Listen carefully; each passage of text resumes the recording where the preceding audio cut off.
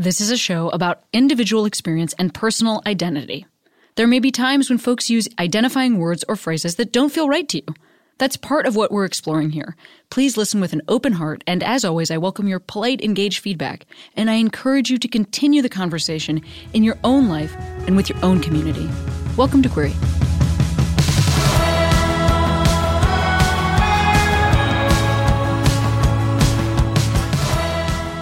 Hey Queeros, Cammie here. Well, it is our first episode back after an extended break. I was in Vancouver doing a job that made it so hard to do Query at the same time, and actually I'm going to continue doing that job a couple times this month, and then you're going to get to see it. It's going to start in February, and I'll tell you more about it as I can. Oof, I'm really, really excited. Hey, today on the show, we have Daniel Webb, hilarious comic and real sweetheart. I really liked this conversation, and what a nice way to start 2022 with a comic that I really respect and who I think is hilarious. So please check out Daniel's stuff. And one final thing, something that so many of your fellow listeners do to support this show is they go to patreon.com/heyqueeros and they become patrons of this show. There's like awesome perks. You could hang out with us during our special Patreon patron meetup. And that's Ruby shaking her head and body and collar is jingling. And that's because she's telling you to go to patreon.com/heyqueeros. Please enjoy this chat with Daniel Webb. I've been feeling wrong, but I'm still holding on, darling. I know it's careless. Hi. I always have guests introduce themselves. Do you want to introduce yourself? Sure. Hi, my name is Shrieking Faggot Daniel Webb. You can bleep the F word. Some people don't like it. I'm a comedian, piano player, and verse top from Texas, living in East Hollywood. Do you? And actually, let's just start right there. Do you like that word? Is that a word you like?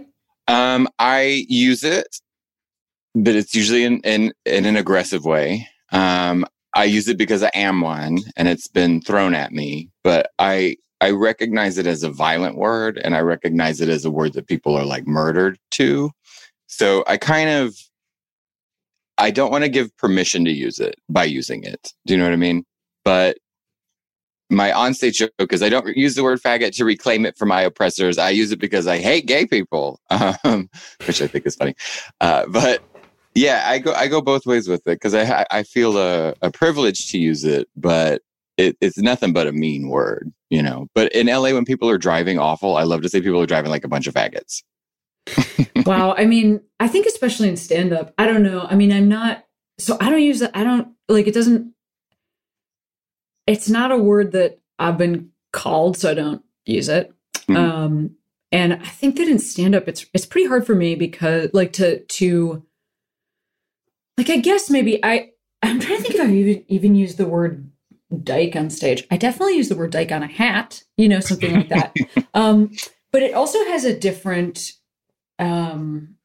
relationship to our field specifically because I don't hear people use the word dyke, but I do hear a lot of, at least this is like something from the past. I'm trying to think if I've seen this recently, but it always comes back is like some straight dude who uses that word to identify that it's something he's been called. Mm-hmm. And then sort of has a witty joke about that. And I guess I find that it's like a word that feels pervasive to me in stand-up in like a way that gives me a little bit of a sigh where I'm just like, mm-hmm. All right, mm-hmm. All right, congrats. Mm-hmm. But most people that are saying it are not you. Like most people that are saying it are not from within the community that it applies to, in my experience. It has a bite to it. And that's all, and just honestly, the like sonic, the kind of phonetics of the word, like the double G with the T at the end really has just like a really good bite when you kind of hurl it out. But the way I'm using it now is, I do say it a little bit. I layer it through my set now. And then I with the idea that I can say that. That's my whole point, that I have privilege. But right now I level it with, because I end up talking about the insurrectionists, all the fucking Trump psychopaths, like the conspiracy theorists, people who are destroying our country. When I bring them up, I say, can we talk about the people who stormed the Capitol? And usually everybody kind of gets tense because it's a political direction. And then I just say, can we talk about those faggots for one fucking second? And then that always gets everybody. Everybody laughs because it's like, yeah, they were a bunch of faggots, which I don't know why, but that always releases the tension when I bring up the insurrections. People start clapping. Wow. I'm trying to understand what rooms you're playing that people are feeling tight about the insurrection. Like truly. Oh no, not tight. I mean, like it's like we're about to make fun of them. We're not about to support them. That's it. Okay, got it. I'm like, where are you performing that your audience is like, we're really pro-insurrection? Well, I mean, to answer that question, Vegas or Texas or places like that, for sure. Yeah. Or are you getting back? I don't know what your life has been like in terms of live performance in the last couple of years. I know I've seen some photos of you in various places because of the internet, but I have, it's like that can be very different than what somebody's real life has been like. Sure. So what has that been like? Have you been touring around? Have you been playing Vegas? You've been playing Texas recently? Haven't been to, was in Texas. So prior to pandemic, like right when that year started, whatever that was, 2020, where are we? 2020. I was Margaret Cho's opener, which was amazing. And just a couple months into that, everything got shut down. And so I was lucky to find work in the time that we were down. I already had I had an opportunity to film a special that was supposed to be in New York in a theater, but because of pandemic, it was with Tribeca and Comedy Dynamics. They moved it because of quarantine, and this was July of 2020. We recorded all of our specials at the Rose Bowl. Yeah. With everybody in their cars, and it was more of like a science experiment than like a comedy show. So I was able to find really weird, and I mean, just like that would have never happened if it weren't for pandemic. That's what I mean by weird. Work. I did college gigs that luckily translated online. You could do Zoom stuff. But just in the last, since August, really, back on the road with Margaret Cho and doing LA shows and New York shows back and forth. It's only, I don't know about you, but just slowly clicking back with confidence, like in the last 4 months, maybe. Yeah. Well, I mean, I think for me, I was doing a lot of stuff on Zoom, and then I don't totally feel, I mean, I've done some shows, I did like a little mini tour in the fall. And I've done some shows here in LA, but it doesn't feel the safest to me. I mean, I think there was a time in the summer briefly where things felt okay for a minute, but it doesn't feel the safest for me to do the live version of things, even though it's been very fun. It's also been very nerve-wracking. So I think I'm going to hang back from that for a minute. I'm in a place where and I think everybody feels like this, but pre-pandemic, I felt like I was just about somewhere, right? So everybody wants to make sure they're at least still in that place. And I'm not I'm eager. There's work I want and I need, but I'm kind of with you on the safety thing. Because right now I'm looking at my calendar right now and I'm luckily booked through June, but I don't feel confident about that at all. And as I speak, today I'm canceling January dates. There are other January, they're not getting canceled this time. They're getting rescheduled as opposed to canceled a year ago when it was all bleak. But likewise, things are moving, you know what I mean? And I'm looking at my whole January calendar is getting eaten up. And it's two things. I'm glad it's because of a safety thing, right? We're being precautious. But then I see everybody else out on the road. Clubs are open. Everybody's doing it. So both are happening at the same time, right? People are booked and working. And I'm kind of trying to I don't want to be a super spreader. Well, also not, I mean, I don't know. Just for me, not everybody is doing the same thing. And that's an interesting thing, I think, for maybe this is just, outside of our field for anybody listening that does other jobs, which is everybody listening. Well, then why would they be listening? Yeah. That, I think for a long time, jobs like everything looked the same way. Like if you're going to do stand up, that looks the same way. But I don't know that that's true right now. Like I think people are actually making some different choices and doing different things. And that's kind of weird because I think for a long time, it's like there's a lot of pressure to do a certain thing. And I don't know that I'm seeing that right now. I think I'm seeing people make different choices. And that feels like it actually kind of flies in the face of like the tradition of stand-up, which is like you do exactly what was done by the people before you, or else you're not taken seriously. And we're like in a bit of a flipped timeline. And a bit of that, what I think happened. So I'm like a diehard. I love stand-up. It's not the only thing I want to do. It's not the only thing I can do. It's like actually the last kind of like artistic medium I've tried, right? I'm a musician. I'm an artist. I do everything. Wait, I didn't know that. Oh yeah. Stop there for a teeny second. Okay. What else did you try? I'm a musician. I played piano my whole life. I played at the Rose Bowl. I demanded having a piano there. So I was in bands forever before I started stand up. What kind of piano? Like, talk to me about, what do you mean? So myself, I compose like instrumental music. I have a few albums and stuff. I used to record and do shows. I have a Fender Rhodes that I love to play. It's just kind of trippy, boring music that nobody ever wanted to pay for. But then I was in bands too. I don't know if you can see, I have a bass guitar over there and I've got a bunch of keyboards over there. So I was in bands in Austin and I was in like a hip hop band and a blues band and, I didn't know that about you. Yeah, that was when I had long hair. It made more sense. I remember that long hair. Yeah. Yeah. It makes more sense when I'm playing music than on stage. But I paint and draw. This is not my painting. This is a painting by somebody else.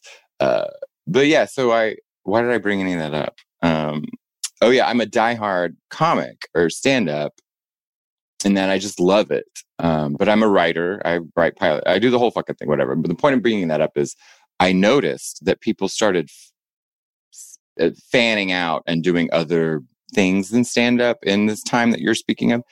And I think it's because most people don't like people we know use stand-up to get to places, get to jobs, get opportunities, but they don't actually like the art form. They don't like being in front of people. They don't like having to pander to get an audience on their side night after night after night. And I love that game. So I think in pandemic times when people realize that ticket, the hustle, the everyday, the structure you were just talking about was gone. And people realized maybe they're not a comic and they weren't doing that. So then the other things came in handy. TikTok, front-facing characters, poetry. I notice a lot of my comic friends are very talented, successful poets. So I think there's part of the line there is that I actually just enjoy stand-up. I'm on shows with people who are like, oh, why are we still doing this? I'm like, give me your time. Give me your fucking time. I'll do 5 more minutes. How far in are you? How long have you been doing this? I started, January is like my start month. And so I started, I'm looking at my books right now. Sorry, 2013. So I'm 9-ish years in. So I guess. Yeah. Which it feels That's right. That's interesting. Yeah. It's interesting to hear you talk about it because I like all those things that you're talking about still. Mm-hmm. Like I love being with an audience and I like, and you're a road dog too. Like you go out a lot. I mean that lovingly.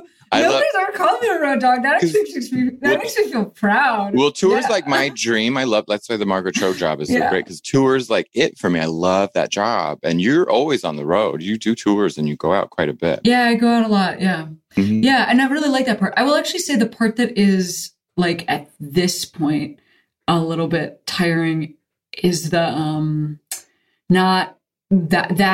not working well with having a normal life, like a life that where like friendships could develop and dinners could happen and weekends are a thing. And that's been like blowing my mind for the last 2 years. Yeah. I literally have been like having an experience that I think is just, the experience is a normalcy. Yeah. And I truly am like pointing at it and being like, do you all know you could like have a friend that you see? Like, has anybody ever heard of this? It's like you stay at your house and then you like go for a walk with a friend. Have you ever heard of that? Because I just think so much of, doing live performance has meant making sacrifices around building a home life for me. And it's been really interesting to realize that I actually like having a home life. I didn't ever. Yes.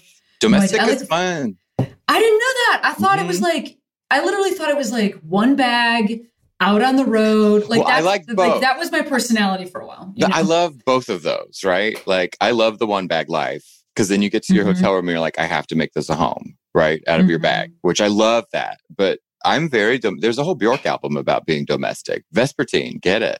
It's good. All right. Okay. It'll make you want to stay home. I just went on a date with a dude, which I never do. That's how sad I was in pandemic. I got on apps, which I refuse to make jokes about because everybody does. But like, that's how, because I'm like you. I don't have a bestie. I don't have I have friends, but I don't have like a friend. You know what I mean? It's different. I live that life. So I went on a date and it was just recently. So I was telling him how excited I was to be booked in the new year in 2022. I was like, yeah, like February, March, I'm out of town like every weekend. And then I watched him kind of do the math in his head. And I'm not and then I was like, oh, don't tell people that. I could see him being like, oh, this guy's not available. Right. But what you just said was like, he's a very interesting person. I would love to spend time with him. I was like, well, I'm not going to fucking give up those shows.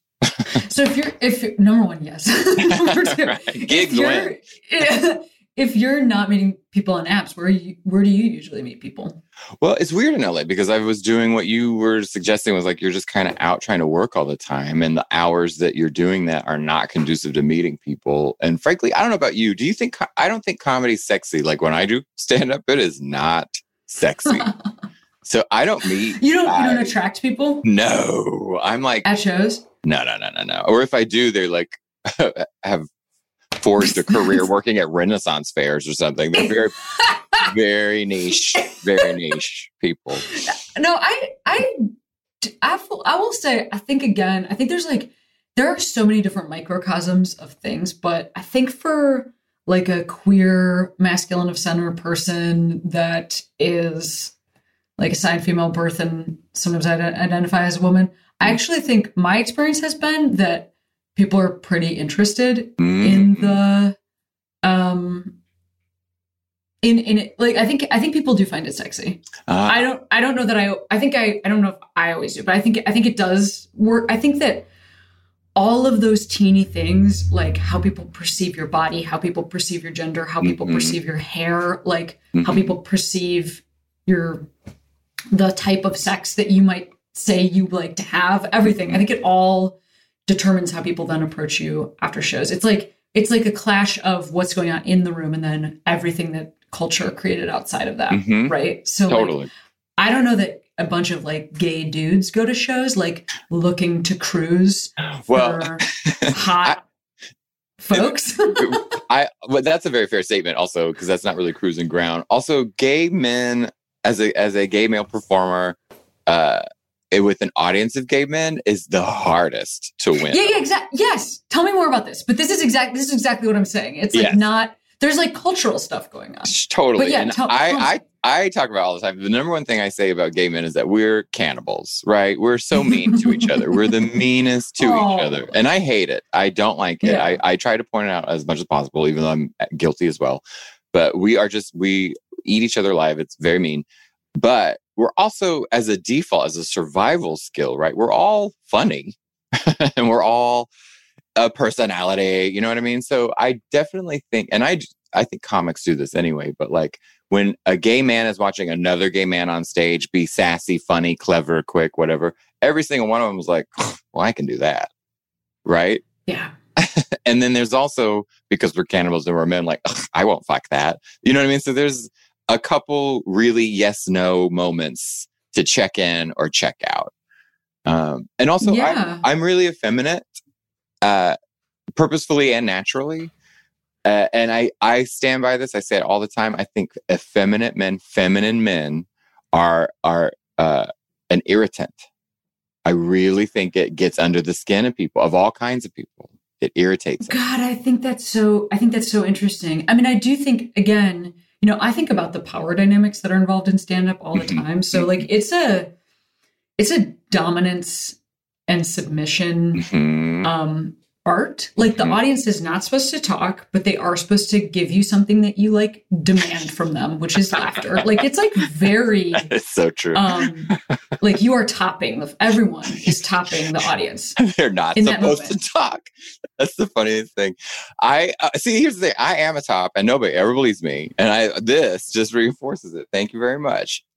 Yes, exactly. Yeah. And so I think when we think about like the types of people, the types of ways that people like that comics cue the audience that's what's happening, that are outside of the jokes and the verbal, like fucking motorcycle jackets. And like that is a thing. Like I wear those, you know who else wears those? Like fucking Eddie Murphy. You know who else wears those? Like Andrew Dice Clay, Anthony Jeselnik. It's like there are people like it's like a thing because people are like, you know, the comic is telling. So I think for a more feminine man, again, just because of like what culture has to say about like whether or not that can be a dominant person. You know, there's a little bit of like a thing going on. I just feel like I've watched this many times from the audience. There's a thing going on where the audience is laughing and like really into it. It's not that it doesn't go well, but it is, I think, confusing when it's like, wait, am I being like topped by this bottom? You know, and even though that's not how you identify it, and even though that's not really what's happening,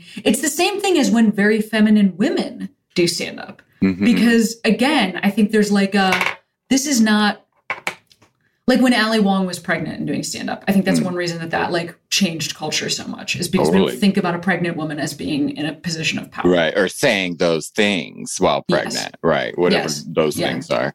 So in the outside world, outside of the stand-up, just being, again, like a feminine, and I think this works for women or any kind of like non-straight man, right? Just that's who is the common enemy, I think, for all of us, right? So, but it's like, so being like working in restaurants and having to be somebody's boss, or just in life and having a confrontation, right? When a straight man or even a masculine, whatever that means, man, sees the weaker version, right? The feminine one is not the strong masculine one. He's the weaker version. They don't like it. Men don't like when a woman tells them what to do because they can top her. Men don't like when a gay man tells them what to do because they can kick his ass, right? So I totally agree with you. It's the being topped and they don't like it, or they're like, wait a second, is this FAGGOTT like topping me? And I like it. So I think it's both. Yeah, for sure. Yeah. And that's something I've always responded to, actually, about your stand-up. I remember the first time I saw you. Like, I remember we were at like that, whatever that teeny little theater is that's in Austin. We were at Moon Tower. Yeah, but there was like a specific thing. I just remember you going out and, you know, especially when you had your long hair but, you know, still, but like, and like the, you know, how you hold your body and how you move on stage and everything. It is wild, but true that like this is still relatively unusual in stand-up. And then you are very funny and talented, but like to see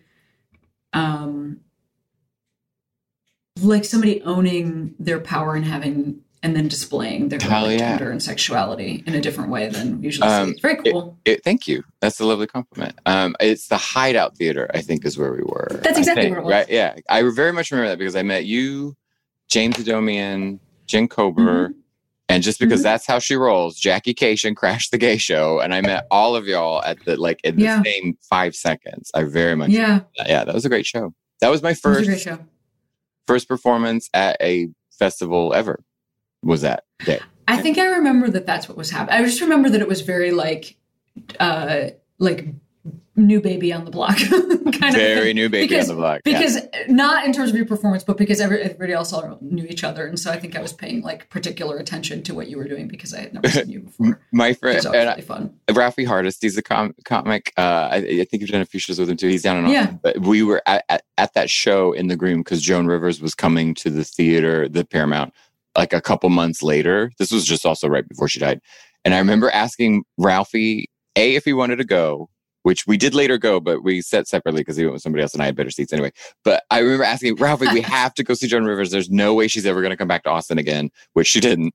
And B, I was like, and Ralphie, please, because I don't have a bank account, can you please buy us tickets and I can give you cash? Because I had no, I was off the grid financially speaking. So I just remember being like, I need someone to go with me, but also I need someone with a bank account to secure the tickets for me. So that's how new baby I was. Yeah. I mean, that's also, wow, that's not that long ago.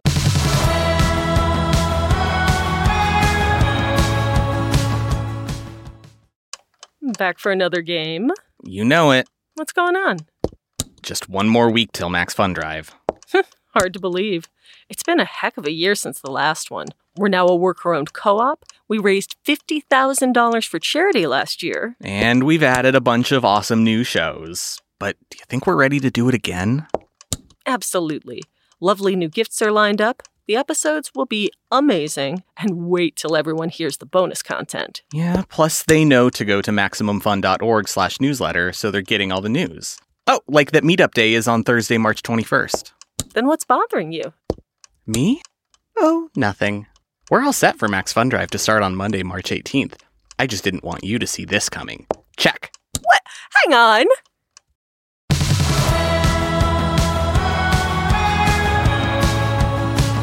Now you live in LA and you're, describing having some pretty steady work and things like that. That feels like a pretty big change. I was really lucky. I got lucky early on. That Moon Tower gig was one of the big lucky things for me. And was able to kind of get the Austin stuff, not fast, but I got it luckily, and kind of transported me here to try to get all the stuff here. But how did you first start working with Margaret?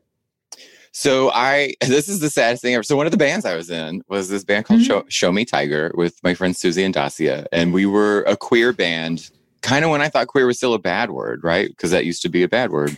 Susie's a poet. Suzanne LaFollette, she was a poet and now a firefighter. She's an amazing person. She was the first person I saw using the word queer and as a powerful thing, right? Which I predominantly use that as an identifier now. Because I like the group effort of it, right? Yeah. Like, I feel like we're all in this together. Anyway, so we were in a band called Show Me Tiger, and wait, why am I telling you this? What was I talking about? Margaret. Oh, that's it. So my other bandmate, Dacia,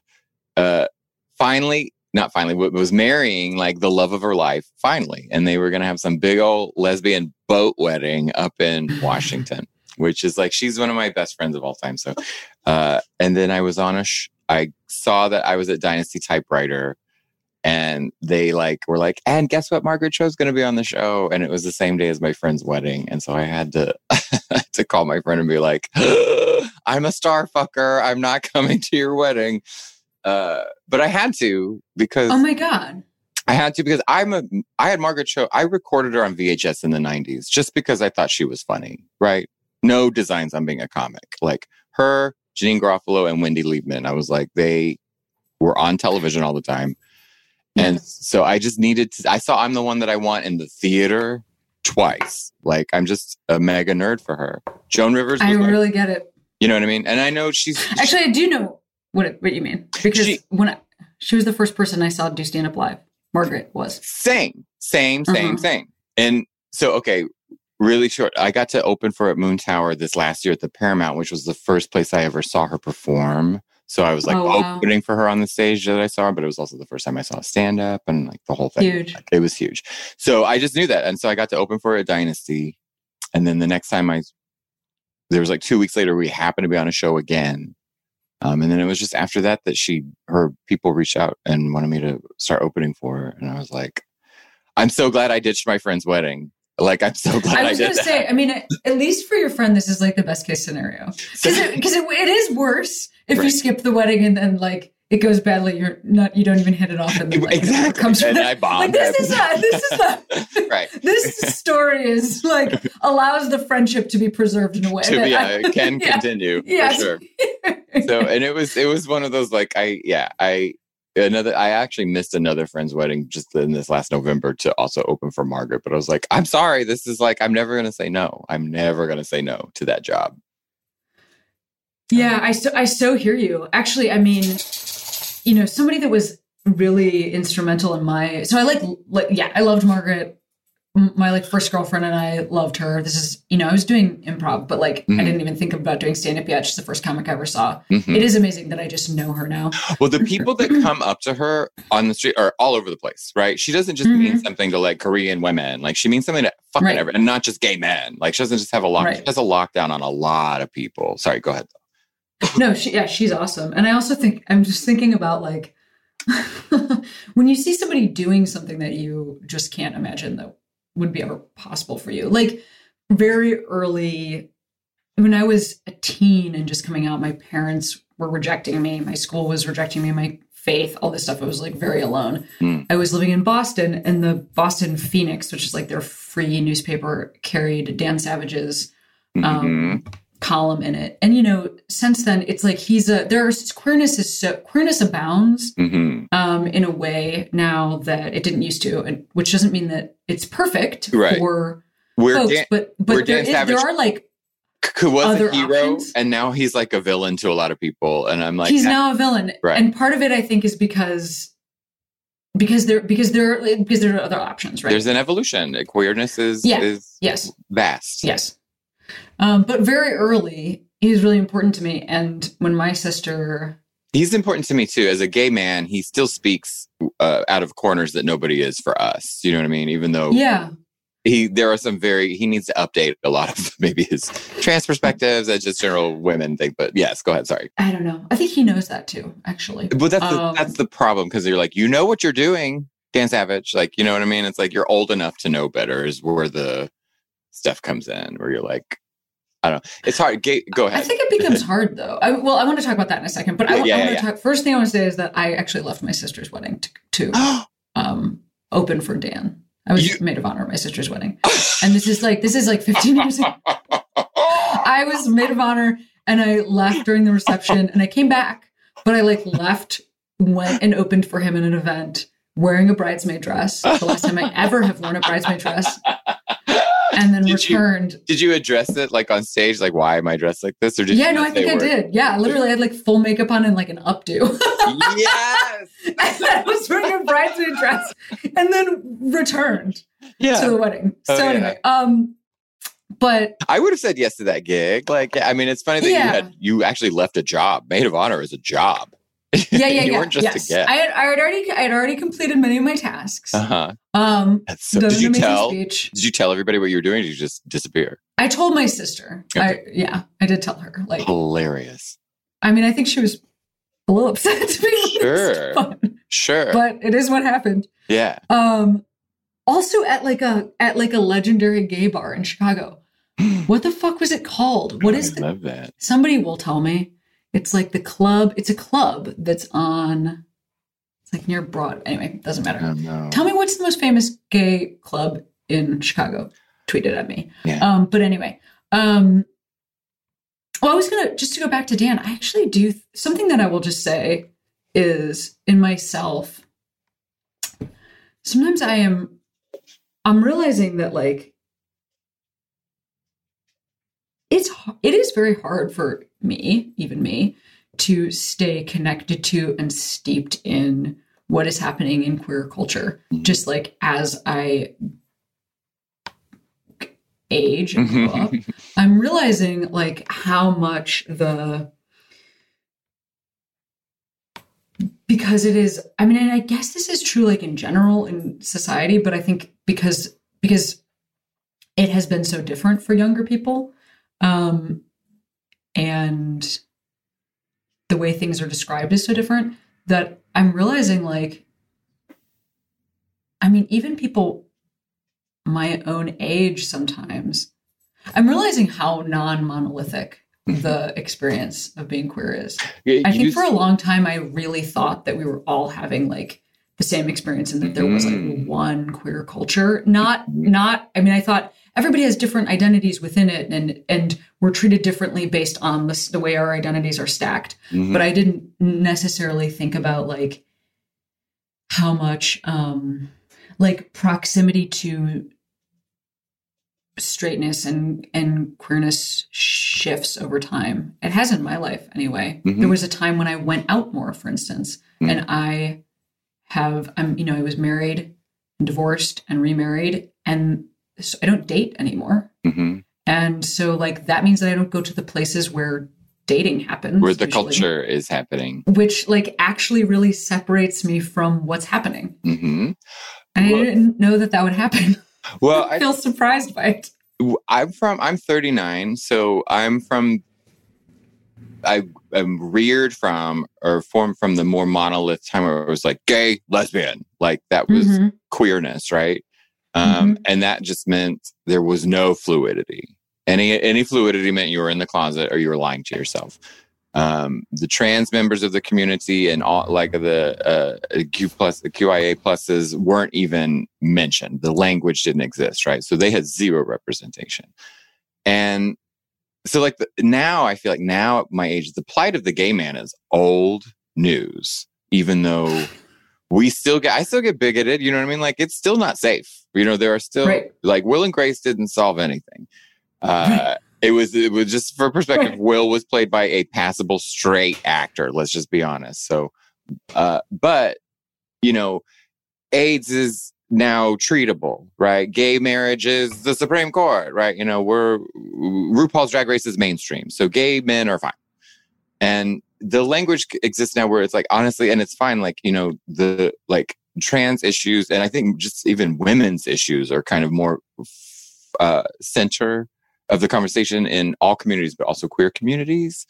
And so the evolution of our culture in the queerness of us all is happening in places like you say, where I'm not out. I don't go to gay bars. I don't go out anymore and stuff like that. And also there's a confidence. I'm from a time where there's a missing generation. Lots of men died of AIDS. The number of gay people in general, the percentages are maybe 6% in LA and New York, right? You go anywhere else and it's 3%, 2%, 4%. There's not a lot of us. So I didn't have a lot of people above me. My gay family members are all in their 60s and 70s, right? There's a gap. And underneath us is a full generation, right? So you look at TikTok and you see these really confident young gay queer people, right? Young trans people just like in high school showing themselves, being themselves publicly. And they can do that. They can sort of take it for granted just a little bit. I'm not saying they don't have hard lives. I'm not saying they don't get assaulted or abused or that still happens. Trans people have the worst statistics when it comes to abuse, incarceration, all that kind of stuff. So I'm not saying anybody has it easy. However, the community can kind of flourish when it can be confident, right? I'm from a closeted time, which I disagree with the concept of being closeted, but I'm from the time where people thought you were hiding, right? And that doesn't exist anymore. And so I think the community can just fucking turn to flowers and go big. And then people like me can get lapped. Cause I hear you. I mean, I think I'm realizing even as we're talking how I really feel about this, which is like, I didn't realize that like sometimes evolving language or theory or identity is hard for me to keep up with because it's actually not just dating. It's also like, I'm not necessarily I'm making like some new friends, but like the rate of new friends per year is like different than when you're 20. 100%. Like when you're 20, Absolutely. You're making like constant groups of new friends. And you want to. That's the difference. Yes. And you actively want that to happen. Yeah. Right. Exactly. So just like the way that social interactions are set up changes over time, you know? And so it is interesting to think about like, why am I talking about all this? It's not it's because when we were talking about Dan for a second, I was thinking about how, I feel like I'm somebody who really wants to keep up with how to talk about myself and how to refer to our community and how to like keep my ear to the ground. And I am finding it hard sometimes, especially in the pandemic. I will say like TikTok is really helpful. I love TikTok. I don't really use it. No. I like kind of watch it, which is very fun. There's not another social media platform that I've had that relationship to because Instagram and Twitter has been so like fueled by my career aspirations and then watching other people's career aspirations who I know. And it doesn't feel like a playground. It just feels like work. Yes. But TikTok is like me just looking at teens being like, what are you up to? You know, Yeah. like, it's like a real vacation. I fucking love it for that reason. I like my drive to make content on TikTok is zero, but I love watching and learning. Yeah.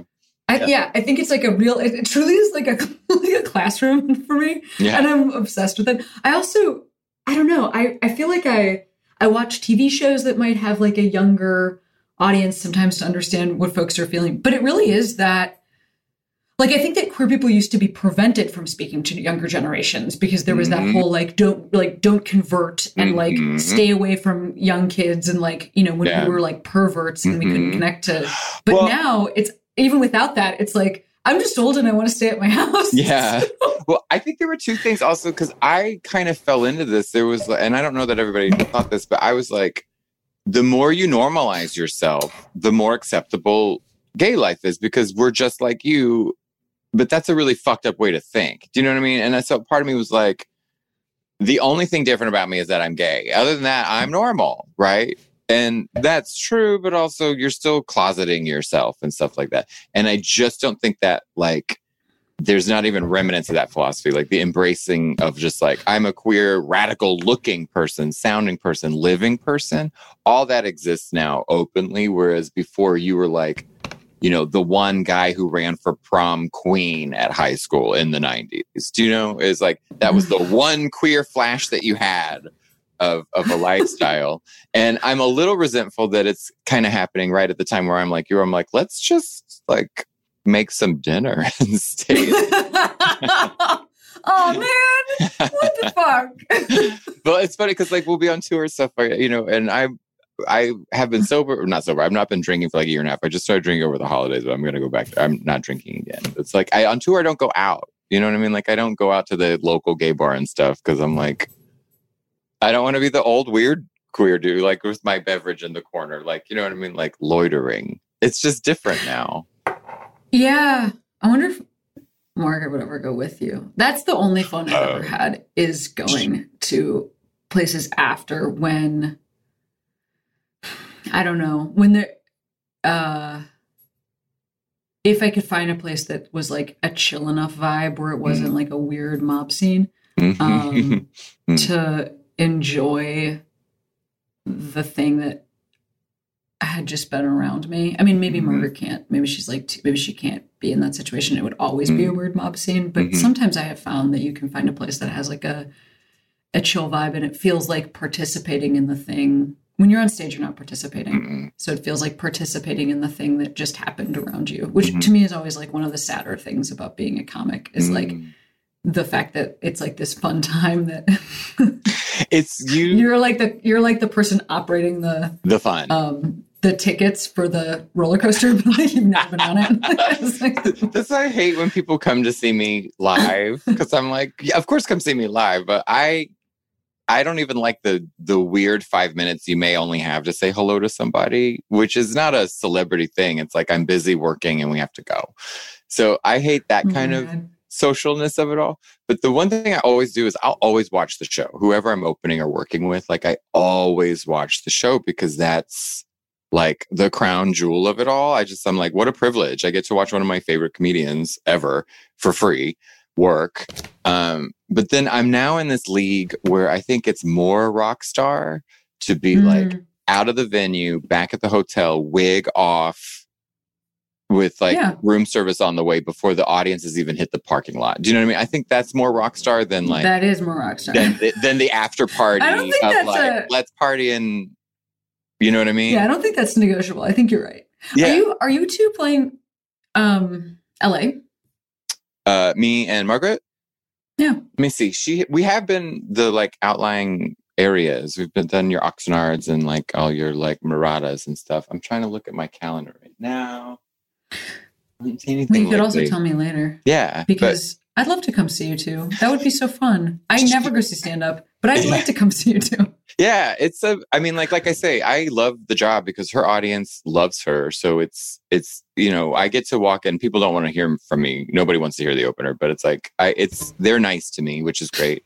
And then I get to watch, like she's talking about shit right now. And every time I watch, I'm like, oh yeah, I forgot why I love you, because she's one of the few that can be political and it's not a rant. It's poignant, right? Yeah. Or she's the one who can kind of bring up like the elephant shitting in the room and it's not me being some like liberal. You know what I mean? There's just a way to do it that she's so good at calling out the bullshit. Very Joan Rivers style, but in very much her own. Whereas like the one thing I think about when Joan Rivers died is when things happen, you're like, she's like the one person I would love to hear do a take on this. Yeah. Right. Which is weird for like Betty White dying at 99. How hilarious is it that people want more from a 99-year-old woman? Like, let her go. She did it. She gave us a lot. Yeah, that's right. Well, I also think, I mean, this has been a cute time on today because I like that the two of us have been talking in such a favorable way about Margaret. I mean, she's been on this show and I've been on her podcast, but I do think that, you know, she's one of those people, I think, you know, obviously I know a lot of comics respect her, but when we think about like who gets to be on the fucking list of like it's always like straight dudes because the people who wrote those lists are the straight dudes who wish that they were those straight dudes. And so I think that sometimes when you take the straight dudes out of the equation, you can like hear that people have different heroes and different preferences. Like I don't know, I think as a comic, there's a very like agreed upon list of comics that everybody's supposed to care about that I actually don't care about at all. I would love to know that list. Yeah. I want to know. Bill Burr, don't care. Yeah, I don't care about Bill Burr. Some people care about him. Sure, don't care. When he's on Conan O'Brien as a guest, I'm like, oh my gosh, he's a really funny guy. And then I'll watch his stand up. I'm like, oh, you're a part of the problem. He's great in Mandalorian or like, you know, he's whatever. Like, I don't know. It's not even like there's no enemy stuff here. Yeah. It's not that. Yeah. It's more so just like the idea that we all have agreed upon heroes and preferences, like that stand-up comedy all agrees that these are our favorites. What are your thoughts on Joan Rivers? You know, like I think Joan. She's complicated. She's very complicated. I think that I knew people that worked for her, so that's why she's complicated. Yeah, I knew people that worked for her. So are you referencing the writer's strike? Because I think that's the number one complication with her. I think it's so bizarre. I've heard the things that she said to the people, and I'm like, that's so stunning to me that she would talk to other writers like that when she was a writer, first and foremost. Yeah, I mean, you know. Sorry, there was a writer's strike. Whatever can happen to somebody when they've been through shit. Like it can do anything. It can do anything to you. You know what I mean? It showed the amount me of pressure at that age that she was that fragile. At that age, with that much success, that she felt like she was on that thin ice, that she couldn't side with her people. Right. Yeah. Totally. I'm sorry. Go ahead. But she is complicated. No. I think she's complicated. And I think the thing that my favorite stand-up or like my favorite comedy in general is the personal stuff. So like I love, it's not that I won't watch somebody who's doing cultural commentary, but like for me, what I loved about what Margaret was doing when I first saw her was that she was talking about her own life. And I had really only seen, like straight white dudes talk about their own lives. I mean, even at the time, when Ellen was doing stand-up, I loved Ellen's stand-up, but Ellen talked about topics like airplanes and like tripping and falling and cleanses and things like that. But Margaret was talking about Margaret's life. Yeah, exactly. Yeah. And that really like cut through for me. Ellen is I won't say she's complicated because she's not, but it's interesting to see her be a villain now. I have a major problem with any queer person sitting next to George W. Bush and having a good old time. I will always have a problem with that. But because he hasn't done anything for our people. He's only been against us. So I have a problem with that. But people forget that way more than Will and Grace. Fuck that show. Ellen was the one who took the bullet. Gay men were the loudest, but it was a lesbian woman who took the fucking bullet and ruined her career for a second, put everything you have a very successful sitcom on network television in the 90s, and to have middle America just go, fuck, treat you like the Dixie Chicks. Like, people forget that she took the bullet and really opened the door and the conversation just to be like, I'm a gay person, so what? And you know what I mean? Like, I just remember her being on Oprah and a priest calling her Ellen DeGenerate and things like that.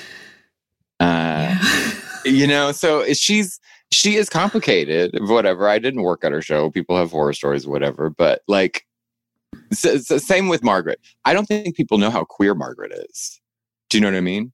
Like, absolutely. I don't think she starts talking in audiences. I think Googled her, and maybe she makes fun of her mom and stuff like that. There's that part of the audience. Right. But what I bring that up only because the people who stop her on the street see her 20 times. This is my 20th time seeing you. And like, it's all kinds of people. Like, she speaks to so many different kinds of people, which is what I think is the hardest thing to do in stand-up, to have everybody like you. Also, oh God, I just went on, we're going to have to stop after this moment, but this is just like something. I just went on a New Year's Day boat ride with with a newer friend from the last like 2 years. And I didn't know that. So this is like, it was a bunch of queer folks. It was a bunch of, I think, people that might describe themselves as lesbians, or like lesbian plus.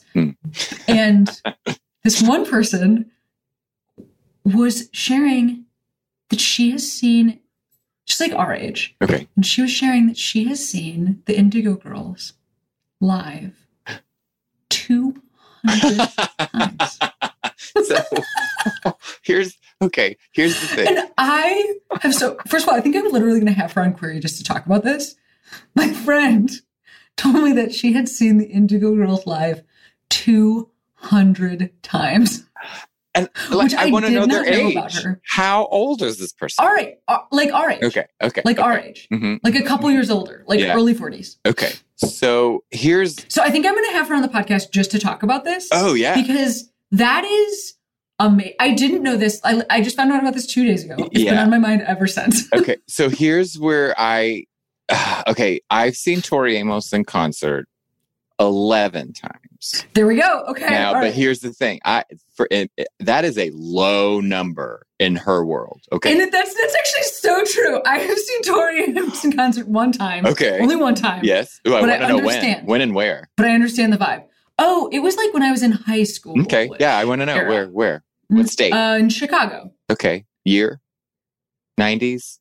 1999. Great year. Great. With a band. Did she have a band?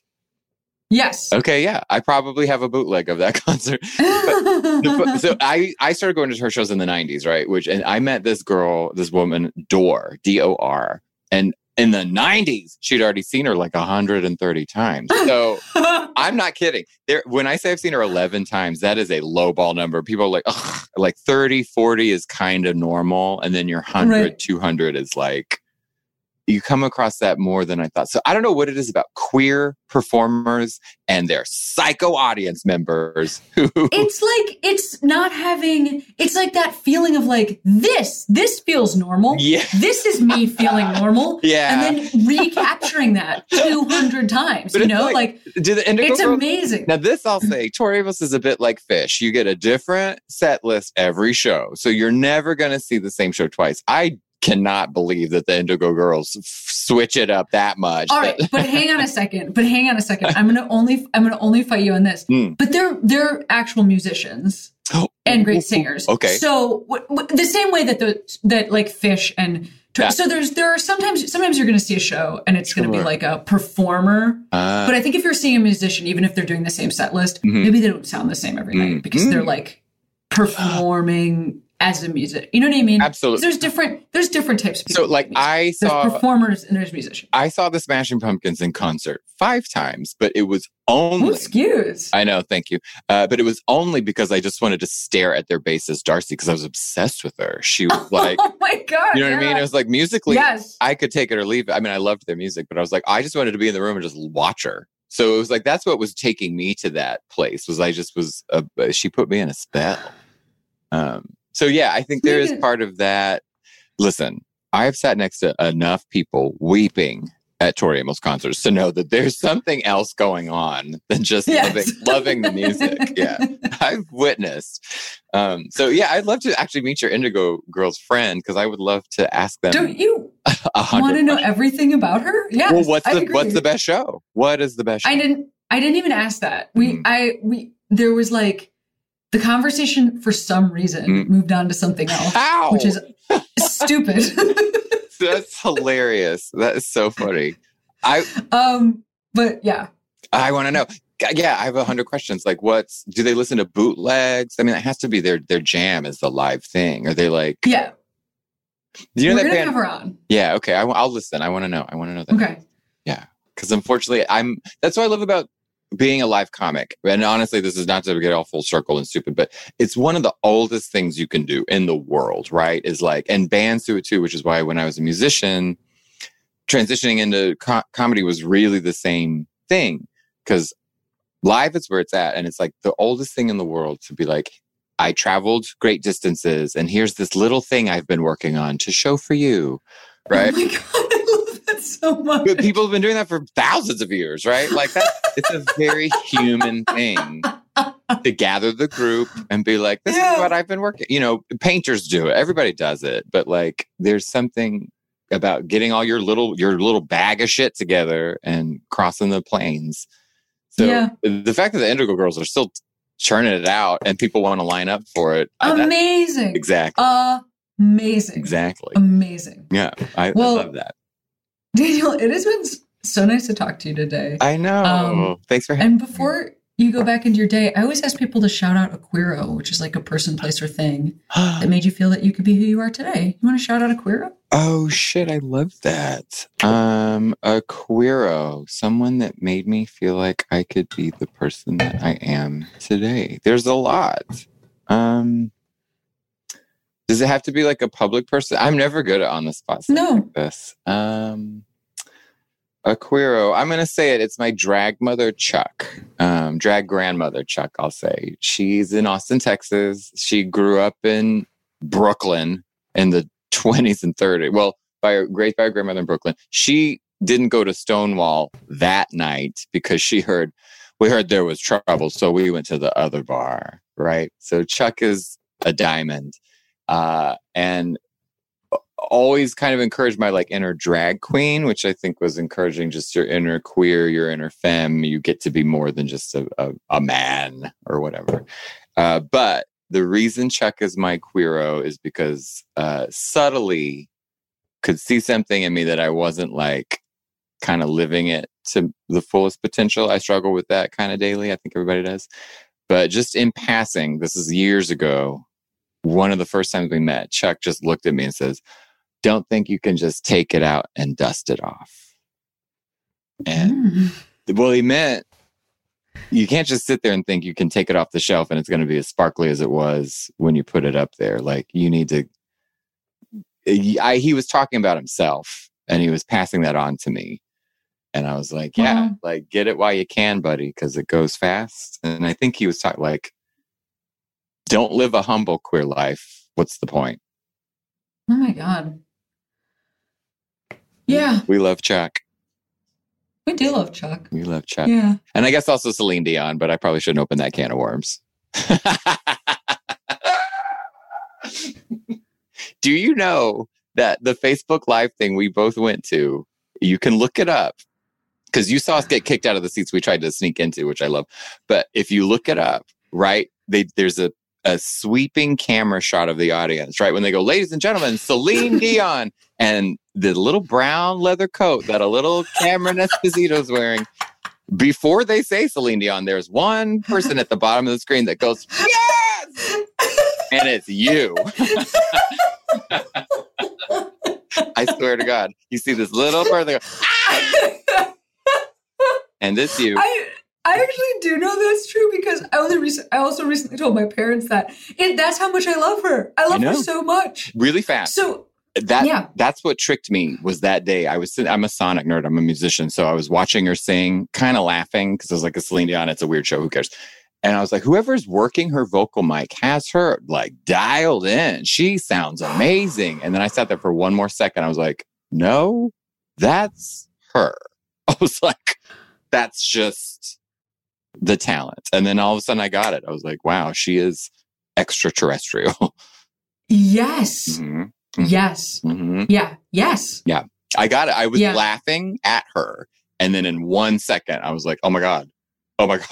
It's breathtaking. I have goosebumps just thinking about Celine Dion performing because she's so, it's just the idea of like being able to have that level of mastery over your body is wild. Mm-hmm. Have you ever seen Bjork live? Mm-mm. Similarly, like people think she's very silly, but like you just watch that come out of her mouth and you're like, whoa, it's really nuts. Always affects me. Yes. Like I feel this, well, anyway, but this is a whole conversation. We can go through like people that it's like St. Vincent, Florence Welch. Yeah. Like there are people that when you see them perform, you're like, oh, Perfume Genius. Mm-hmm. Perfume Genius is amazing. Anyway, it doesn't matter. Queeros are Chuck, Celine. Yes. Okay. Can people watch is your special out? Can people watch it? Yeah, it's called Hose Parade because it's live at the Rose Bowl. Why watch the Rose Parade when you can watch the Hose Parade?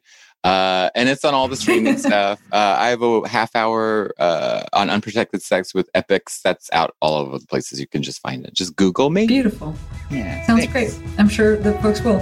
And it was so nice to talk to you. Back at you. Thanks, Cameron.